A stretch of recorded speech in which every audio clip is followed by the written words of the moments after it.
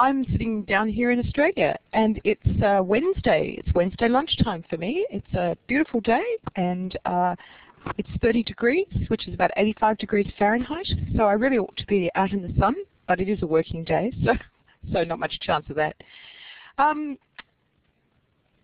going to talk about the records continuum, but I need to tell you that I'm not going to present an academic paper.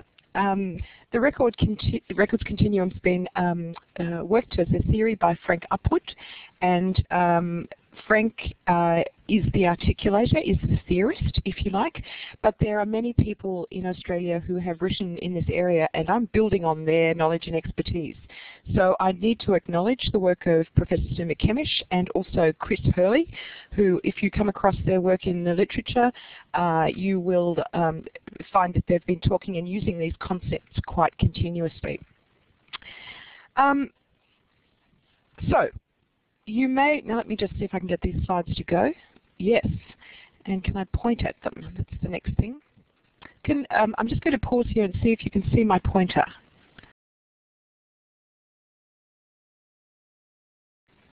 Can someone tell me if they can see a pointer?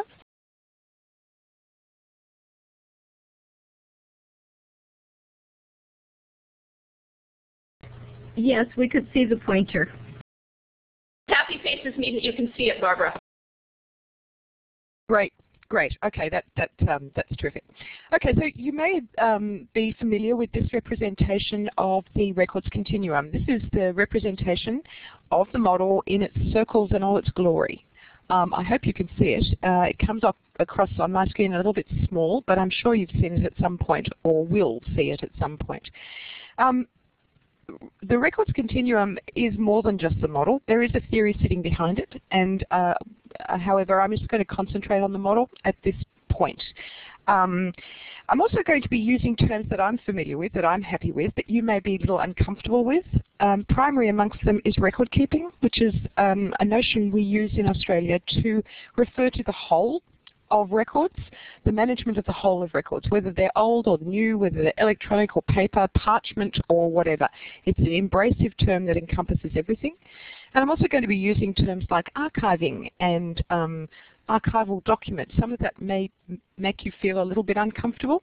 To some extent, it's deviously deliberate to try and shake you out of some of the preconceptions. So bear with me on that. And before I start, I just wanted to make some initial comments about the continuum. First of all, this is not radically different from anything that comes out of archival science. It in fact is totally grounded in archival science. In Australia, we are a colonial country, a British colonial country, so in fact we inherited a whole lot of the British record-keeping traditions, which primarily are registry-based traditions. Now I don't think you're very, that's the same tradition in America, but it's quite an important one in Australia, and it does have a very strong continuous link to British and therefore Canadian and New Zealand and Hong Kong and Malaysia. A lot of countries around the world use this tradition of record-keeping. When our archival forefathers set up our archives framework, our archives and records framework, we looked to what was around, and what was around was, of course, the literature of Sir Hilary Jenkinson, who was highly influential in our own traditions, to the extent that a later influence, T.R. Schellenberg, when we got onto modern record keeping and bulk and appraisal and all those things, said about Schellenberg, in my professional work, I'm tired of having an old fossil cited to me as an authority in archival matters. I refer, of course, to Sir Hilary Jenkinson, former Deputy Keeper of Records at the British Public Record Office, who wrote a book that is not only unreadable, but that has given Australians a wrong start in their archival work. Well, we don't really think that anymore, but it was a funny comment at the time. So Schellenberg came here to Australia on a Fulbright fellowship in 1954, and his textbook, Modern Archives, which I'm sure you'll come across, was in fact written as a result of his Australian lecture tour, and is dedicated just completely out of the blue to Australian archivists.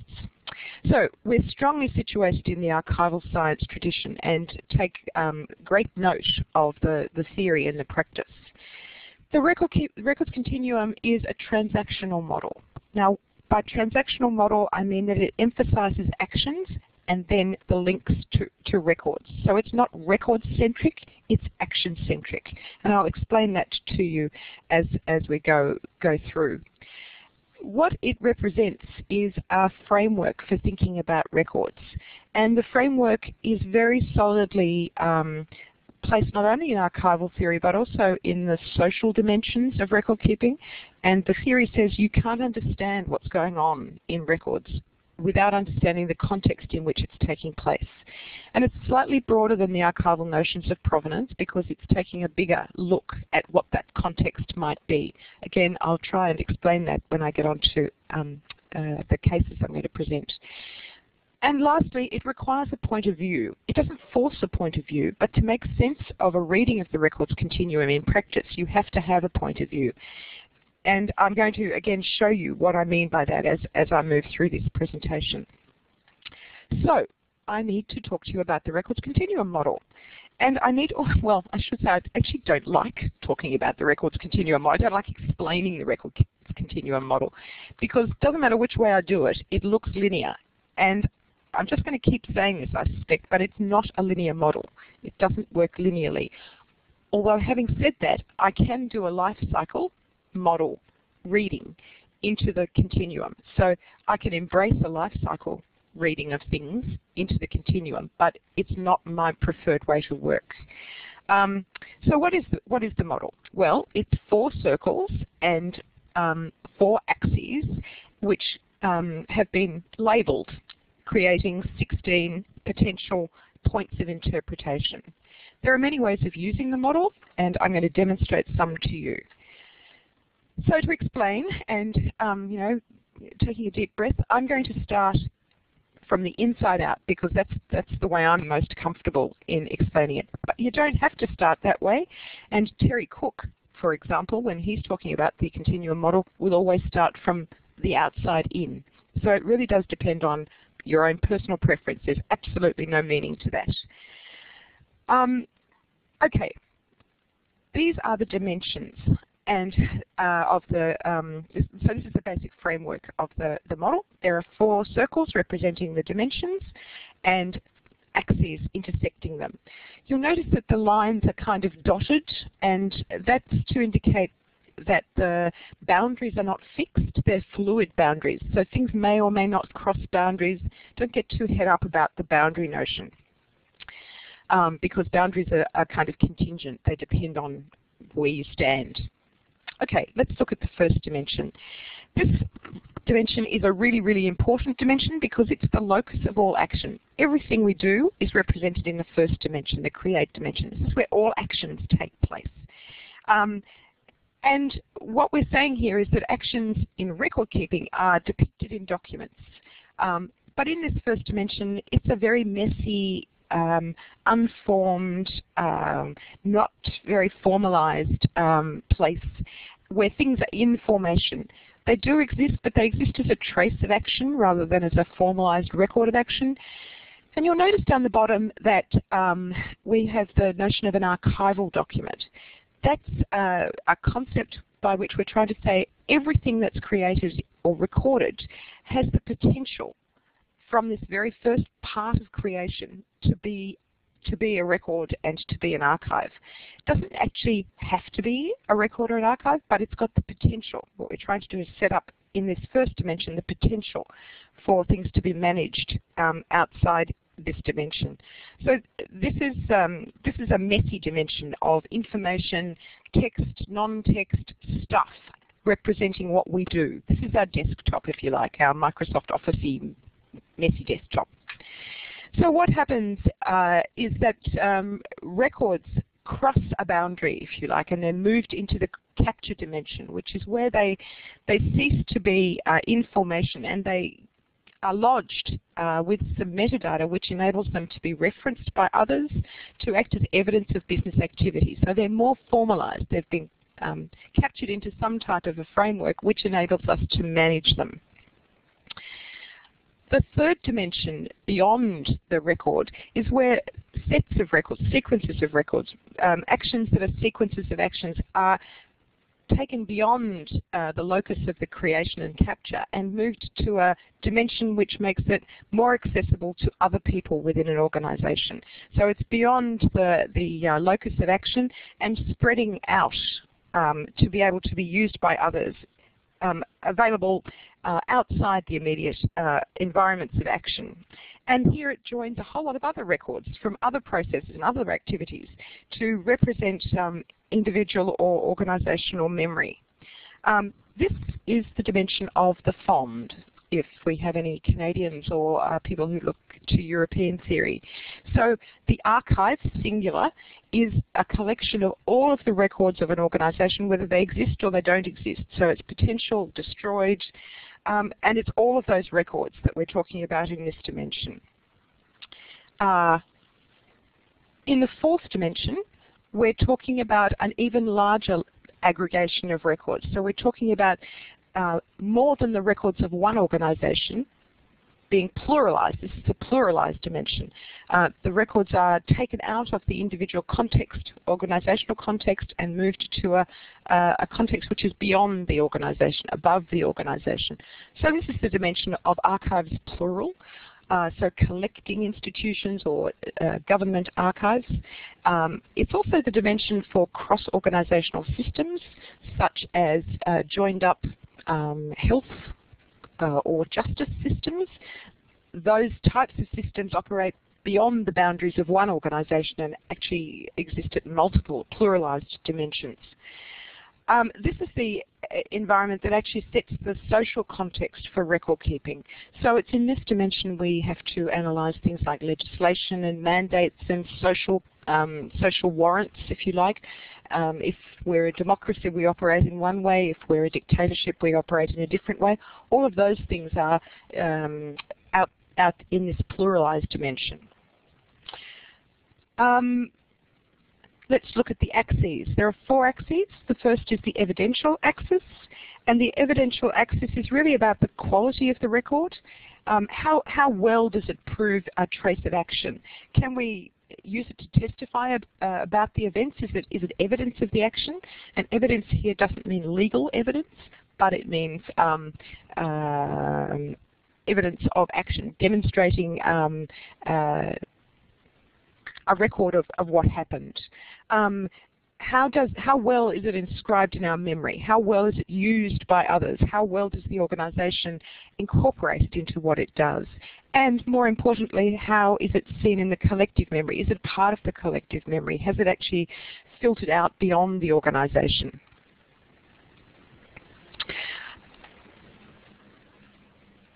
The record-keeping axis is the stuff that we all know about. That's the stuff of the archival document. So that's the record in formation. It's the record in a system which is formally managed. It's the record that cascades into an archive, the whole of the records of an organization, and the records that exist in archives beyond the individual instance. We tend to refer to these as record-keeping containers these days, trying to get a bit away from the physical, because in the electronic world, of course, the physical is not always there.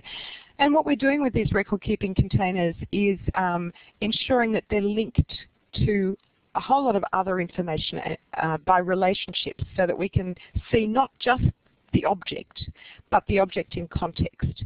And if you think about that for a minute, this is just the record-keeping axis is just one of the axes and points in the record-keeping continuum, so it's much broader. So we're trying to take a much broader view of records. And just pause there for a second and get onto one of my hobby horses. If we're just managing the physical thing, the document, then we're not managing records. Records are documents in context. So it's the document and its associated metadata and relationships and links to action that we need to manage as records. Okay, off my hobby horse now. To the other dimensions, this is the identity axis, and this should look vaguely familiar. This is the axis of provenance in traditional archival record-keeping theory, and what we're trying to do there is isolate the structures of records, in which records appear. And across the other side, we've got the transactional axis, and that's actually what's happening.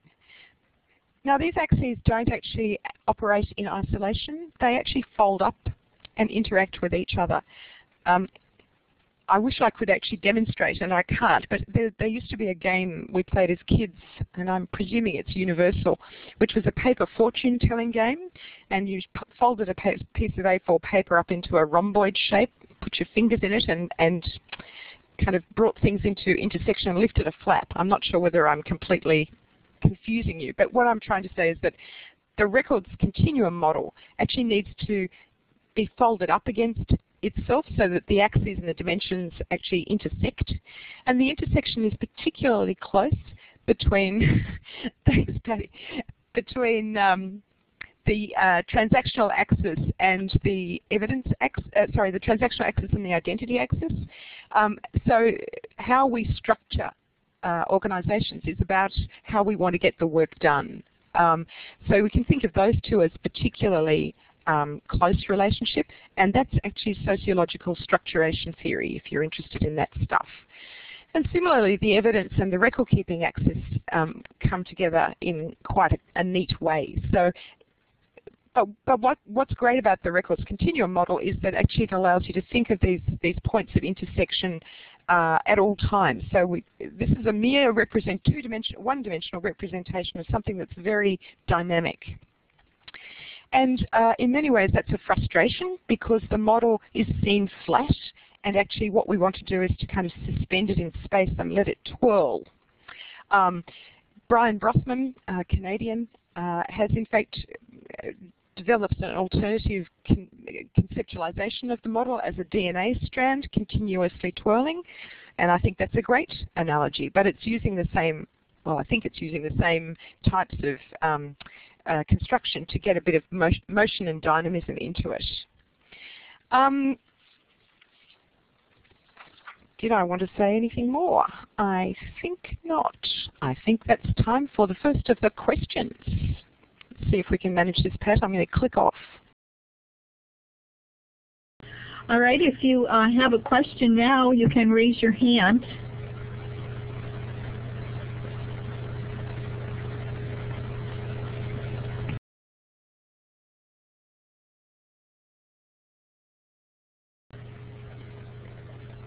No questions yet? Well,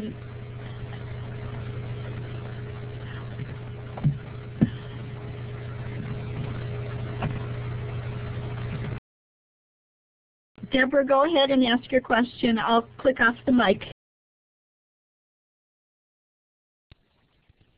Hello, Barbara. Very nice to have you with us today. I'm in California, and it's dark and evening here. I have a question. I deal with a lot of individual paper documents. They are standalone, although they do relate to an electronic record series. So these documents actually are individual objects, and I agree with you that in this records continuum that you're not speaking about individual objects. So do we talk about documents that are individual objects differently than we talk about electronic records which really exist in a series? Thanks for that question. It's a doozy.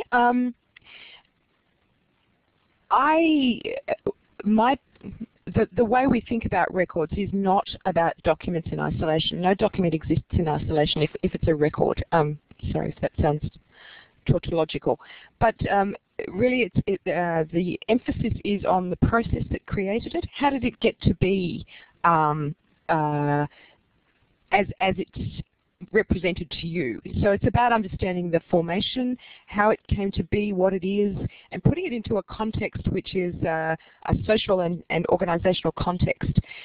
If we're managing documents as individual things, now I'm just not sure enough about the context in which you're speaking, but often we're not managing them as records. Often we're managing them as artifacts or objects in their own right, which is perfectly valid, but not necessarily what I'm talking about when I'm talking about a record-keeping way of managing things.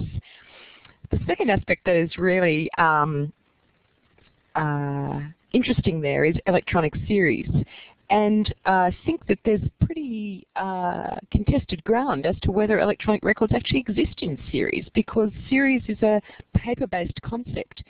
So when we're talking about aggregations of electronic records, we tend, well, I think we tend to be talking about record-keeping systems rather than series, because series implies a static view, whereas there are many ways of representing electronic records with multiple views. Now, I probably haven't answered your question at all, but that's probably as good as I can do at the moment. I'm going to pass back to, well, either you or to Pat. No, that answered several different dimensional questions that I had. So thank you, Barbara. It was really quite interesting because I have all three, and so I'm trying to get sort of a supra theory so that that I can start thinking about them. And I guess I'm going to have to continue thinking of them as three different types of objects. Thank you very much. That was interesting. Barbara, Amy doesn't have her mic set up, I don't believe, but what she has is two questions in the chat area, so I'm going to take a look at them, and then perhaps you could address these, and then we'll move on. This will count for our three. First, she asked if you could talk more about transactional analysis, and then a little further on, she says, meaning are the acts related to the creator of the document, record, and the purpose related to the patron using them at a library or archive, for instance. So I guess that is one question she's trying to clarify it.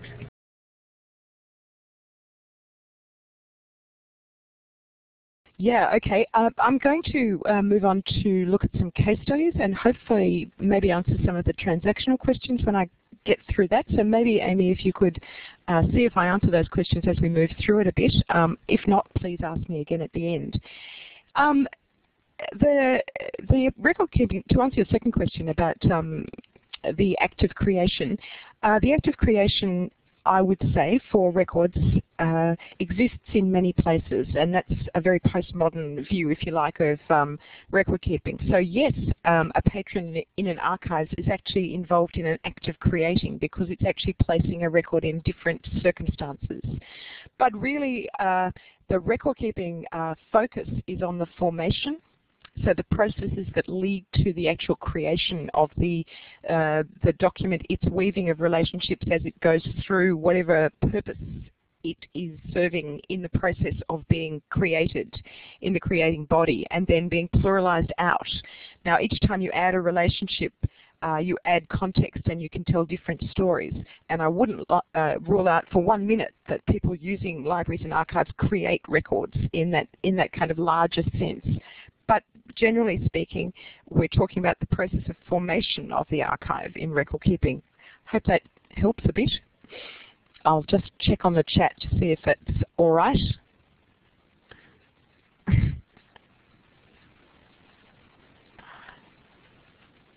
Okay, well, I think we might just move on. The records continuum can be hard and dry, and particularly if you read Frank, who can be a bit obtuse. I actually have to tell you that he's a very good friend of mine, and I'm not slagging off at him. But he can be a bit theoretical. So what I'm going to do is give you a non-theoretical approach to how to use the model. And I'm going to try and do this using a story, and I'm going to use the story of the stolen wages. I'm going to use the model, and I'm going to show you different ways of using the model. So one of the things I want to do is to show you how you can use it as a thinking tool and not get hit up about filling in the boxes. You don't have to fill in the boxes. You can, but you don't have to have something that, in fact, hits every one of those points. It's a way of thinking and using it in a dynamic way. And you can't be wrong. It's an interpretative tool. Hopefully I can show you what I mean by that. Okay, I'm going to talk about the stolen wages case. Now, the stolen wages case is in fact a corollary story, or a parallel story to the story of the stolen generations here in Australia. You may know that we do not have a very happy record of dealing with our Indigenous populations in Australia. In fact, I'd say it was a pretty lousy model. And it's quite controversial in Australian society, to the extent that we've got a new government, reasonably new government, and the first act of the new Prime Minister was to open Parliament with an apology to the stolen generations for the past practices of government, which were about taking children away from their Indigenous families and placing them in structures that were supposed to assimilate or protect them. I'm going to use a story which relates to a woman called Yvonne Butler and her family. Yvonne was an Indigenous Australian. She died on the 13th of August this year. And I have thought long and hard about whether I can use this story, and consulted with experts in the Aboriginal information and heritage field. Because her story is in the public domain, I was assured that it was okay to use the story, but I certainly won't be showing you any images of her, as she has in fact died. And I do need to say that it is her story, and I'm trying to respect her family and traditions as I tell it. So a little bit of background on the stolen wages. So as I say, we've had this reasonably torrid past, and I might tell you torrid present, trying to reconcile the white ways and the ways of our Indigenous people. But in the past, the story hasn't been very happy, and we have had administrative traditions or regulations established by the states. So in Australia we have a Commonwealth, which is a Commonwealth government, but then 7 state governments, a bit like your own state governments and national government. The responsibility for managing Aboriginal affairs lodged with the state, and each state had legislation suited to their own particular requirements. And acts have been in place since the mid to late 19th century. And depending on the prevailing political philosophy, these were either protection acts or separation acts or absorption acts or assimilation acts. Whatever they were, they exerted an enormous amount of control over the rights and permissions of Indigenous people. So Indigenous people were required to live on reserves. They had to have permits to work, to marry, to move. The state controlled their working conditions and their employment rights. It was a very controlled situation. I might say now that there are still permits, but they kind of operate the other way around. So the Aboriginal communities actually issue the permits in a beautiful reversal of previous practices. Now the case I'm going to focus on, Yvonne Butler's case, actually takes place in Queensland. Queensland is the state where most work has been done on this issue of stolen wages, and but a similar situation exists in all states. And a number of other states have acknowledged that they've got responsibilities in this area, and there have been compensation schemes set up. So let me talk to you about the Queensland environment.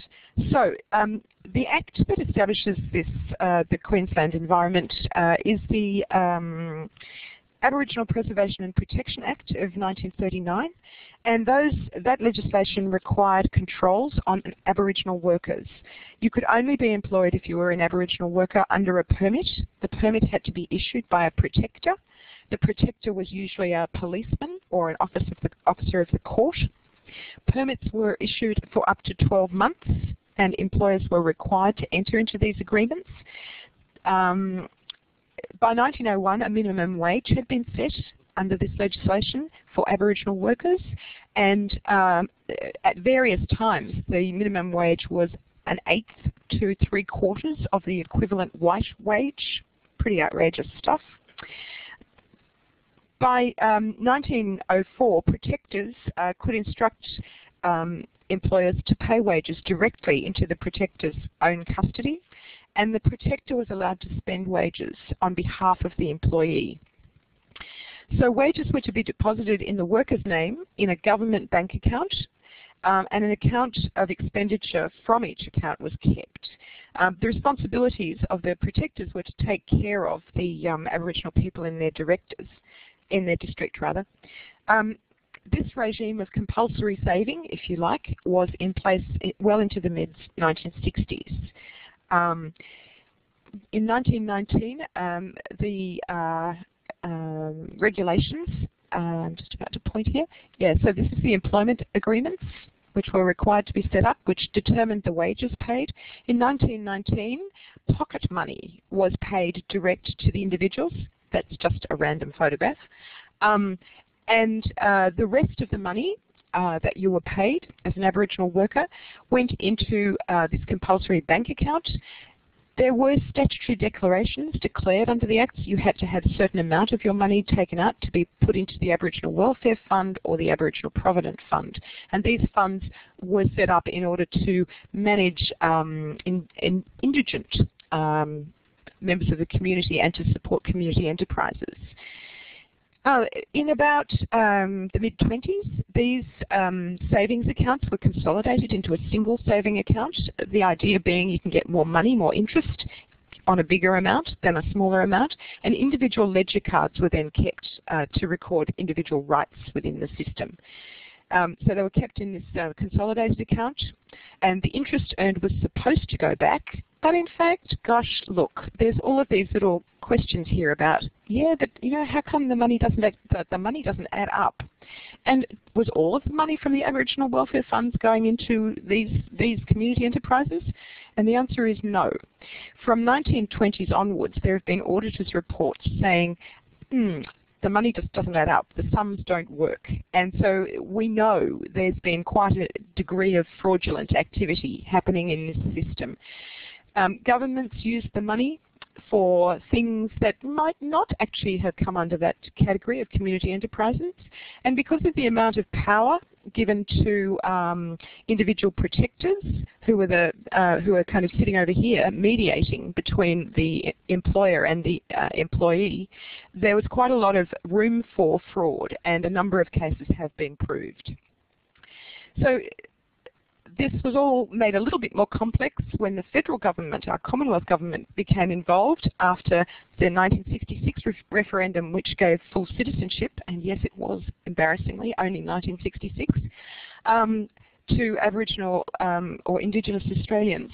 And at that point, a whole lot of the benefits that the Commonwealth pays became due to Aboriginal workers. So things like maternity allowance, child endowment, unemployment benefits, housing allowances, things like that. The Commonwealth paid that money into the state in a bulk sum, and the state was supposed to distribute it to the people as it was due. Again, there are questions about whether that happened. So this has been kind of a bit of a festering sore for a long time, because you can hear that people have been seriously done out of their money, and there's no reason for it. So another kind of instance is if you died, rather than distributing the money in the system to your beneficiaries, it often just got sent straight back into these funds without actually ever being distributed out to the beneficiaries. So it's all a bit scandalous. In 1996, there was a case brought before the Human Rights Commission here in Australia, and the case was upheld against the government. So the government was found guilty of misappropriating funds and keeping money and underpaying people. There was a compensation scheme suggested at that point by the Human Rights Commission. And the Queensland government actually rejected that scheme as it was proposed at that time. That again created an outcry, and a legal case was brought in front of the federal court, one of our judicial courts, and again they were found guilty. As a result of that, the Queensland government did establish a fund, a compensation fund of $25 million. But the way it was administered was that you had to make a claim and every individual could make a claim, and you were only allowed to have up to $4,000 in one hit. And if you took your $4,000, you were to indemnify the government forever. They closed that fund in 2005, saying all of the claims had been settled. But in fact, only 20% of the claims had been settled because, guess what? The people who were coming to make the claims didn't have sufficient documentary evidence. So the record keeping associated with this is really quite fundamental to the ability to claim. And Yvonne Butler, the person who's at the heart of the cases I'm going to talk through now, has been an activist in this area. What I'm going to do now is try and talk you through this using the records continuum model and a number of different scenarios. When I'm using the continuum model, I'm going to show you different ways you can use it. In each of the ways, I've used a consistent protocol. So anything to do with the first dimension, I've used red. Anything to do with the second dimension, I've used blue. Anything to do with the third dimension, green, and the fourth, purple. So let's go. Here we go. This is the story from the government's point of view. This record is a ledger card. So it belongs to, if I can flip back, oops, it belongs to this series here. So it's one of these. It's a ledger card of Yvonne's mother, Rita Jackson. And you can see it's got various bits of metadata. It's actually a microfilmed record which has been printed out and imaged. So you could tell a story about the transformation of the format if you wanted to. But I'm not going to do this. These slides have kind of come out a bit funny. That, just in case you're wondering what that splotch is just a little tiny image of that wages card. So ignore it wherever it appears. So what's happening here? Well, in the first dimension, we've got a whole lot of actions going on. We've got an employment contract. We've got an approval to be employed and the development of that contract. We're going to have to register the contract. We're going to have to ensure that the wages are paid to the Indigenous employee. We're going to have to record that the wages are paid. We're going to get approvals and requests for deductions from that wage. We're going to make statements to central office. So the system was managed both locally in the district, and also a copy was maintained in the Brisbane office, so both local and centralised. And then we're going to have to reconcile the records that are held at those two locations. Now all of these are transactions, and they're all happening, they're actions, they're transactions. Out in the second dimension, we can talk about records. What records are we talking about? Well, we're talking about an employment contract. We're talking about a ledger card for Rita Jackson, which is kept in the local office. In the central office in Brisbane, we're talking about a personal file, which is kept on Rita, and ledger cards, which are also kept in the central record, as well as statements of transactions. At the next level out, we're talking about an organisational level. We can talk about sets of records or series of records. So in terms of the series of records, we can talk about the wages register and saving bank account ledger cards, which were kept in the district office, a parallel series, but trying to keep them reconciled is always an issue.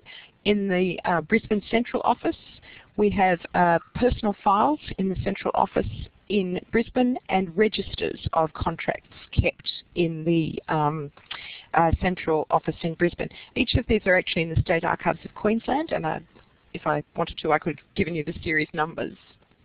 So out in the larger layer, if you like, the fourth dimension, or the third dimension, depending on what reading you're doing, we've got a larger aggregation of records. So the larger aggregation is the records of the Office of the Protector of Aboriginals in Atherton, which is the district, and then from a later date, the records of the Aboriginal and Island Affairs Department district office.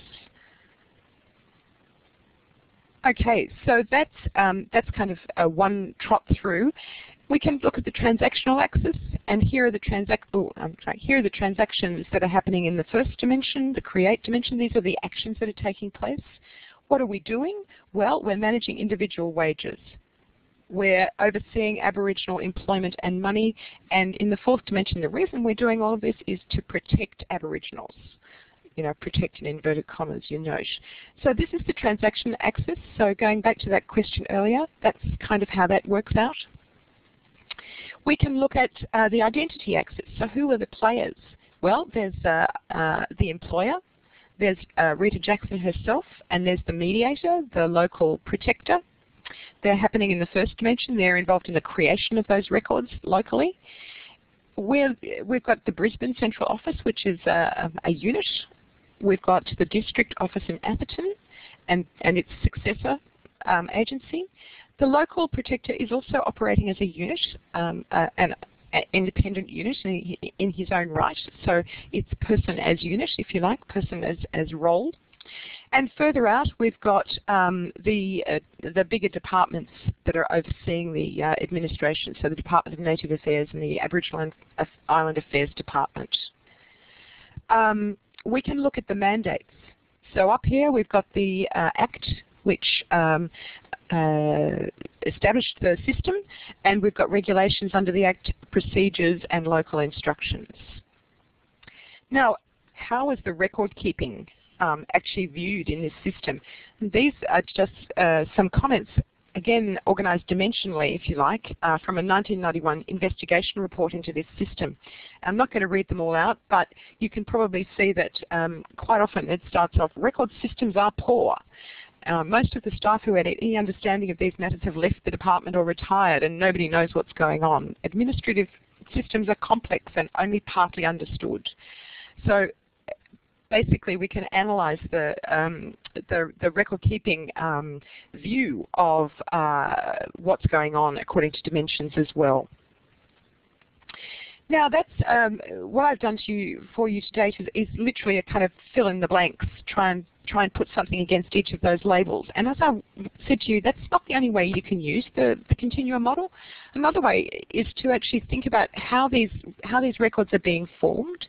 So when we're talking about what's happening in the first dimension, we're talking about sequences of actions, sequences of actions which are being recorded, continuously recorded into records and record keeping.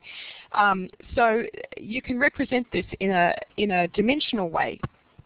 And you'll find that it goes in and out and in and out and in and out.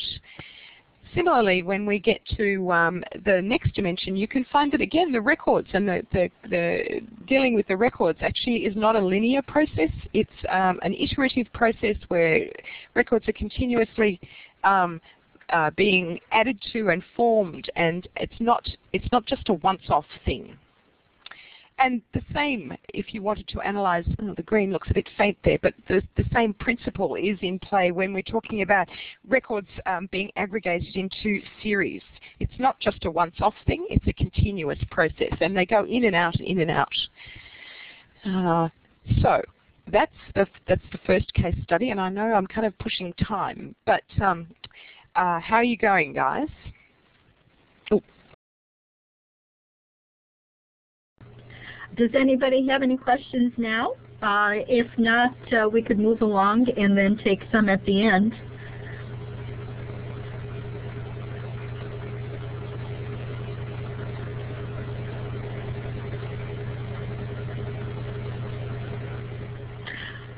All right, I'm not seeing any hands raised, so we could go on to save time, and then we'll have another opportunity in a little bit.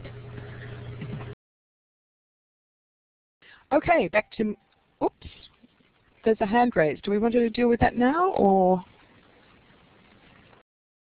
Just a comment that, you know, you guys don't feel free to comment too. You can make comments, or if you if you're understanding it, I would certainly like to hear that as well. So, and I'm sure Barbara would also. So feel free to comment as well. Great, thanks, Laurie. Absolutely, I'd like to hear. So I'm going to go on, and please interrupt me if you need to. Okay, so I'm going to tell you another story using the same basic facts, And this is getting a little bit closer to Yvonne Butler herself, who, as I said to you earlier, was an activist in this area. So she was avidly pursuing the Queensland government for the wages of her mother and other members of her family. And in order to do that, she had to assemble proof of what was going on. So she used, and this slide's a bit messy and I'm sorry about it, it was layered and I can't do transitions in the presentation, but so she's using these pieces of legislation or authorizing mandates. She's using freedom of information, privacy policy, and the access policy of the department in order to, so there she is, she's the actor here, and she's going to seek copies, get permission to access the records which are held in departmental hands. So Yvonne herself is an actor, and she's going to seek permission to get copies of records held by the department in order to establish the facts, to seek compensation and build family archives and construct and verify identity, which is one of the critical things with the stolen generation. So we're trying to re-establish identity and family and social networks. And all of this is being done in pursuit of equity and justice. So she's going to be interacting with the community and personal information team of the Department of Communities. She's going to be talking with the Reconciliation and Reconnections Unit of the Aboriginal and Torres Strait Islander Partnerships Office. Yvonne is acting on behalf of her family.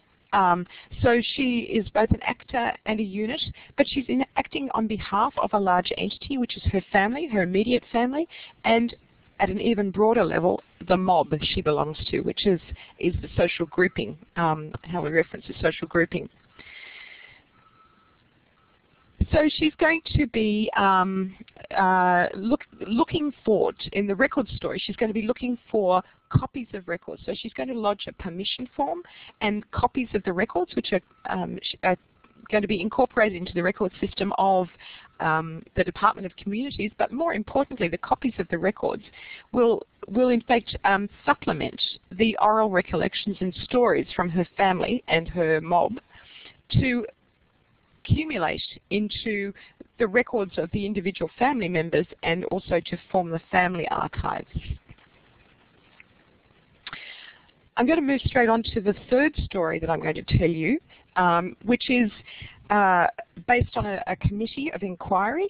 The Commonwealth, I said to you, was involved in the payment of allowances of various kinds to the various governments, which were then responsible for distributing them.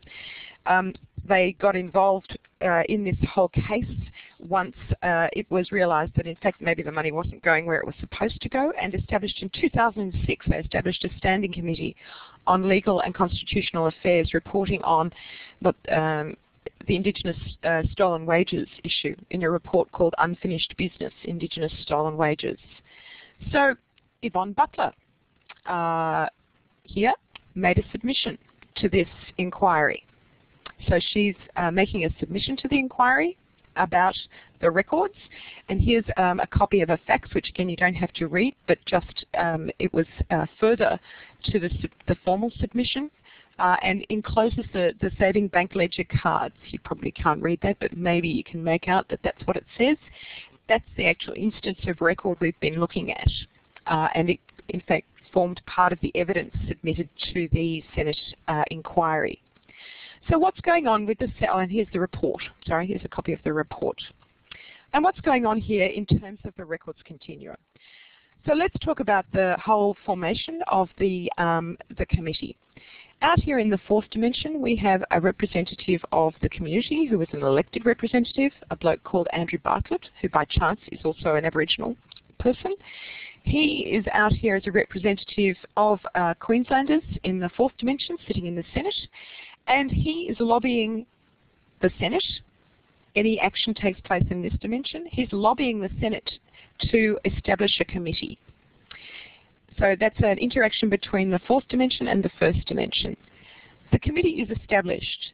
The committee, you could say, is located in the third dimension because it is in fact a subordinate unit to the Senate, which is a fourth dimension entity. And it has to establish itself and establish its terms of reference. So it's working internally here. Once it does that, it makes a call for public submissions. So a call from the first dimension, it's doing stuff, out to the fourth, out to the public. I'm making a call for submissions. Yvonne Butler then, out here in the fourth dimension, responds. All actions taking place in here. Yvonne's submission is taken into account and she's asked to appear before the committee. So here we have a whole set of processes about committee reports, committee hearings. And once the hearings are done, we have a whole lot of processes internal about the writing of the report, which is going to be first and second dimension. That's this little arrow. And the report will be submitted to the Senate. So submitted out here. The Senate in this case becomes a controlling body, so it's going to go to here. Sorry, the report is actually okayed by the committee, which is out here. It's in its own domain, and then out to the Senate, which is its fourth dimensional parent. And then the Senate publishes the report, which pushes the report right out again into the fourth dimension. Again, what I'm trying to show to you is that it's not happening in one dimension. There are multiple interactions happening all over the place. The records are a response to action, which is coming from the external, coming from the internal, coming from all over the place, and the records are swirling around this model. I hope that kind of makes something clear. Are we up to questions, or shall I just plow on through?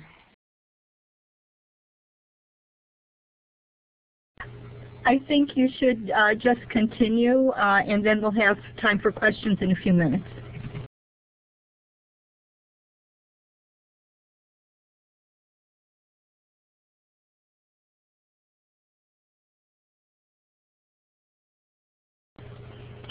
I think you could get started, Barbara, again. Sorry, I've been busy talking to myself there. Just technology klutz. My fourth story is fictional. I'm just making this one up, but I wanted to take a further dimensional look.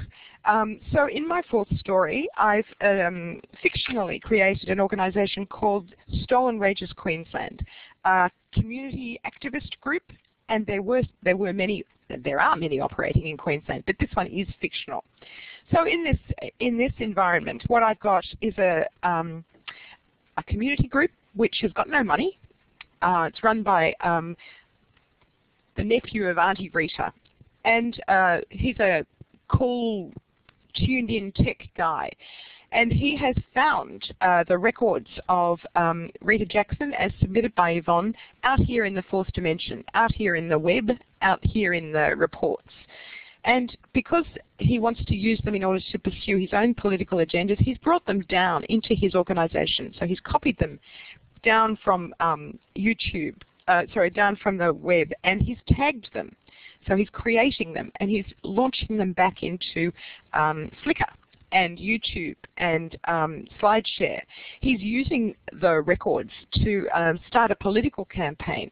So he's pushing them out to the fourth dimension, but also using them to create an email campaign to lobby parliamentarians to get on with doing something about this.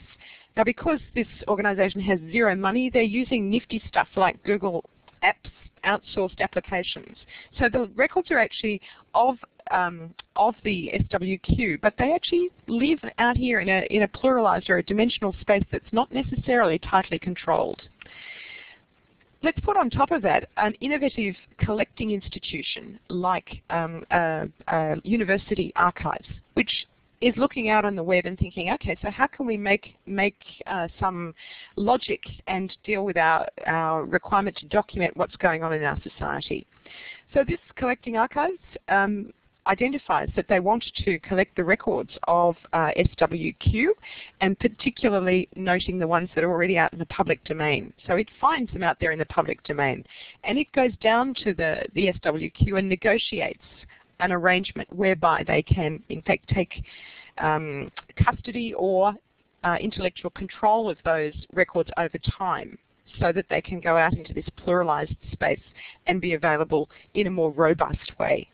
And it's going to do this using technology that is really nifty, like web crawlers, so that it's going to harvest using criteria that it sets out here in the fourth dimension to harvest these records that are out here.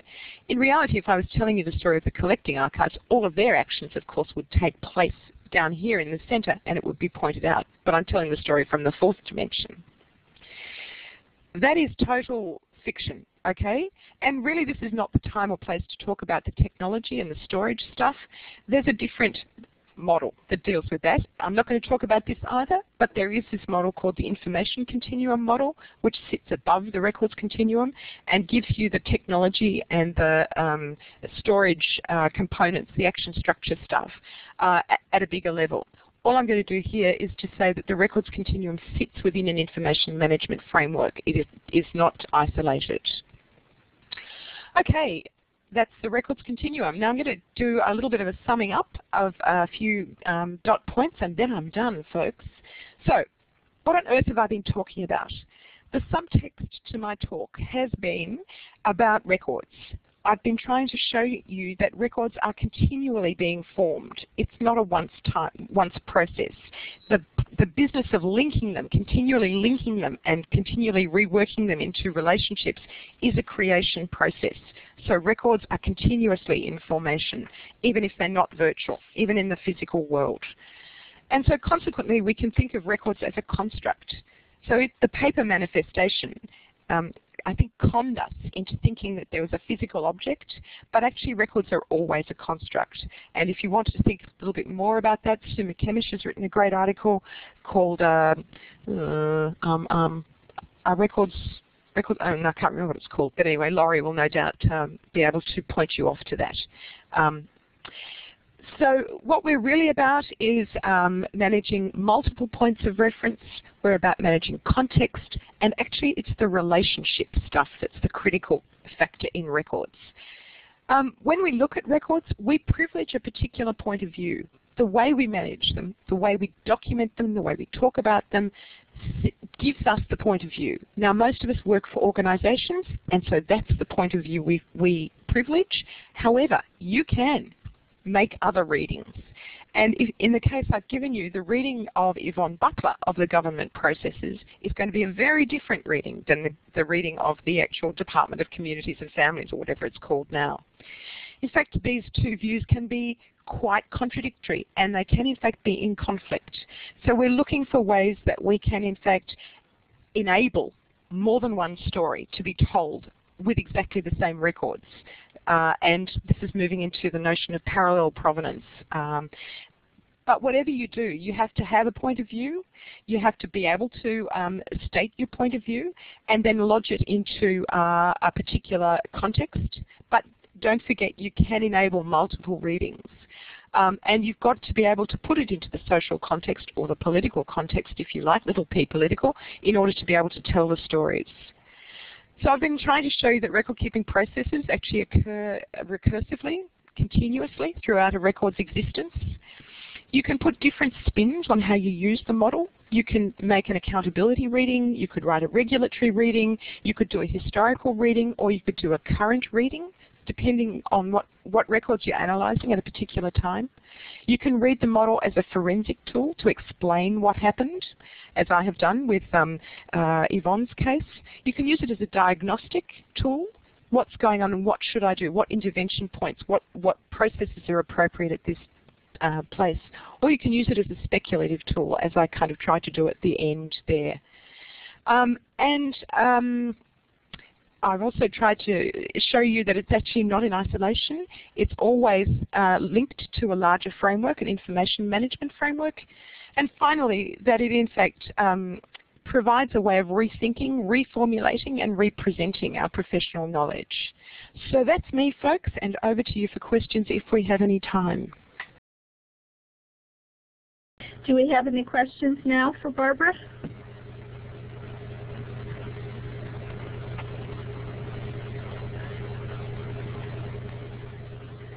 Amy is thanking you. Anyone like to say anything? I'll turn over the mic for a minute or two. Okay, that looks like Regina.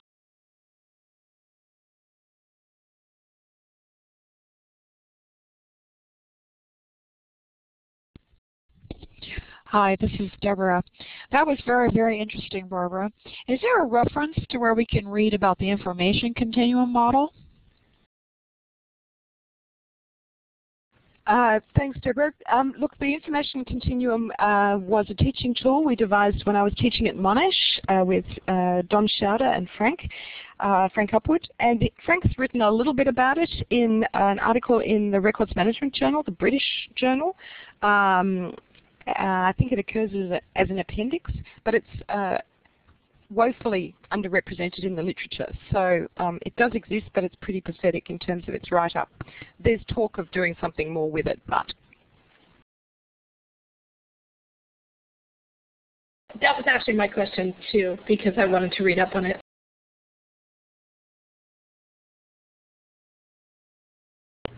Anyone else? Maybe I can ask a question. I mean, one of the things I'm trying to do is to make you not scared of this model. It's a way of kind of play with the model. Throw ideas around and scribble on it and use it in a creative way. Don't get constrained to fill in the boxes, because I actually really don't like the fill in the boxes one. So does it make you feel a little bit comfortable with it?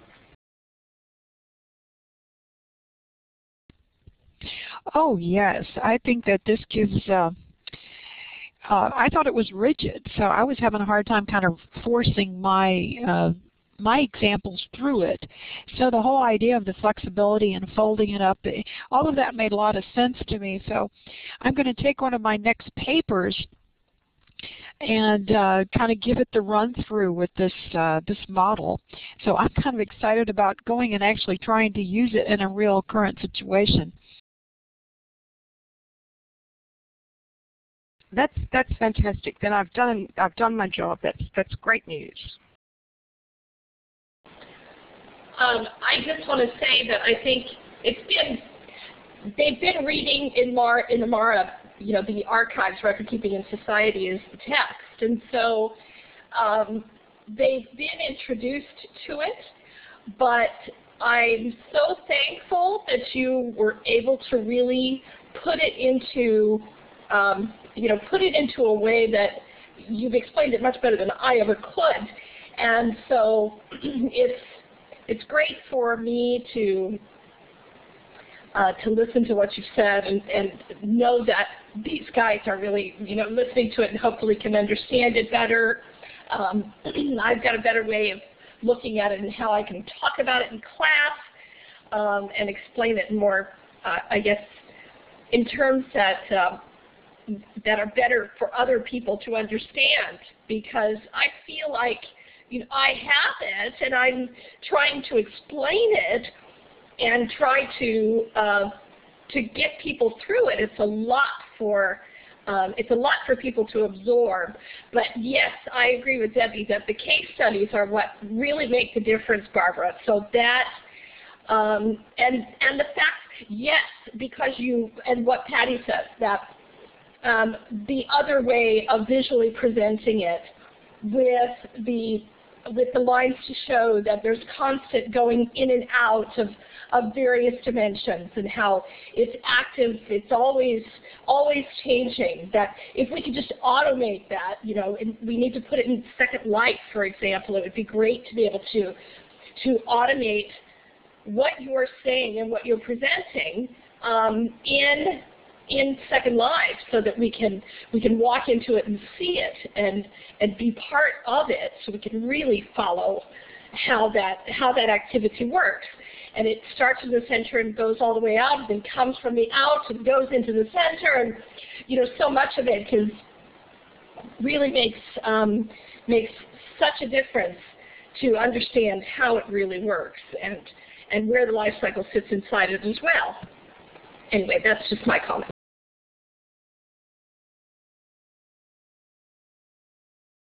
Well, I know we've gone over our allotted time, and I'm sure our presenter has much more to do in her day. It's early afternoon there. So what I'd like to do now is thank all of you for joining us, and thank Barbara for presenting.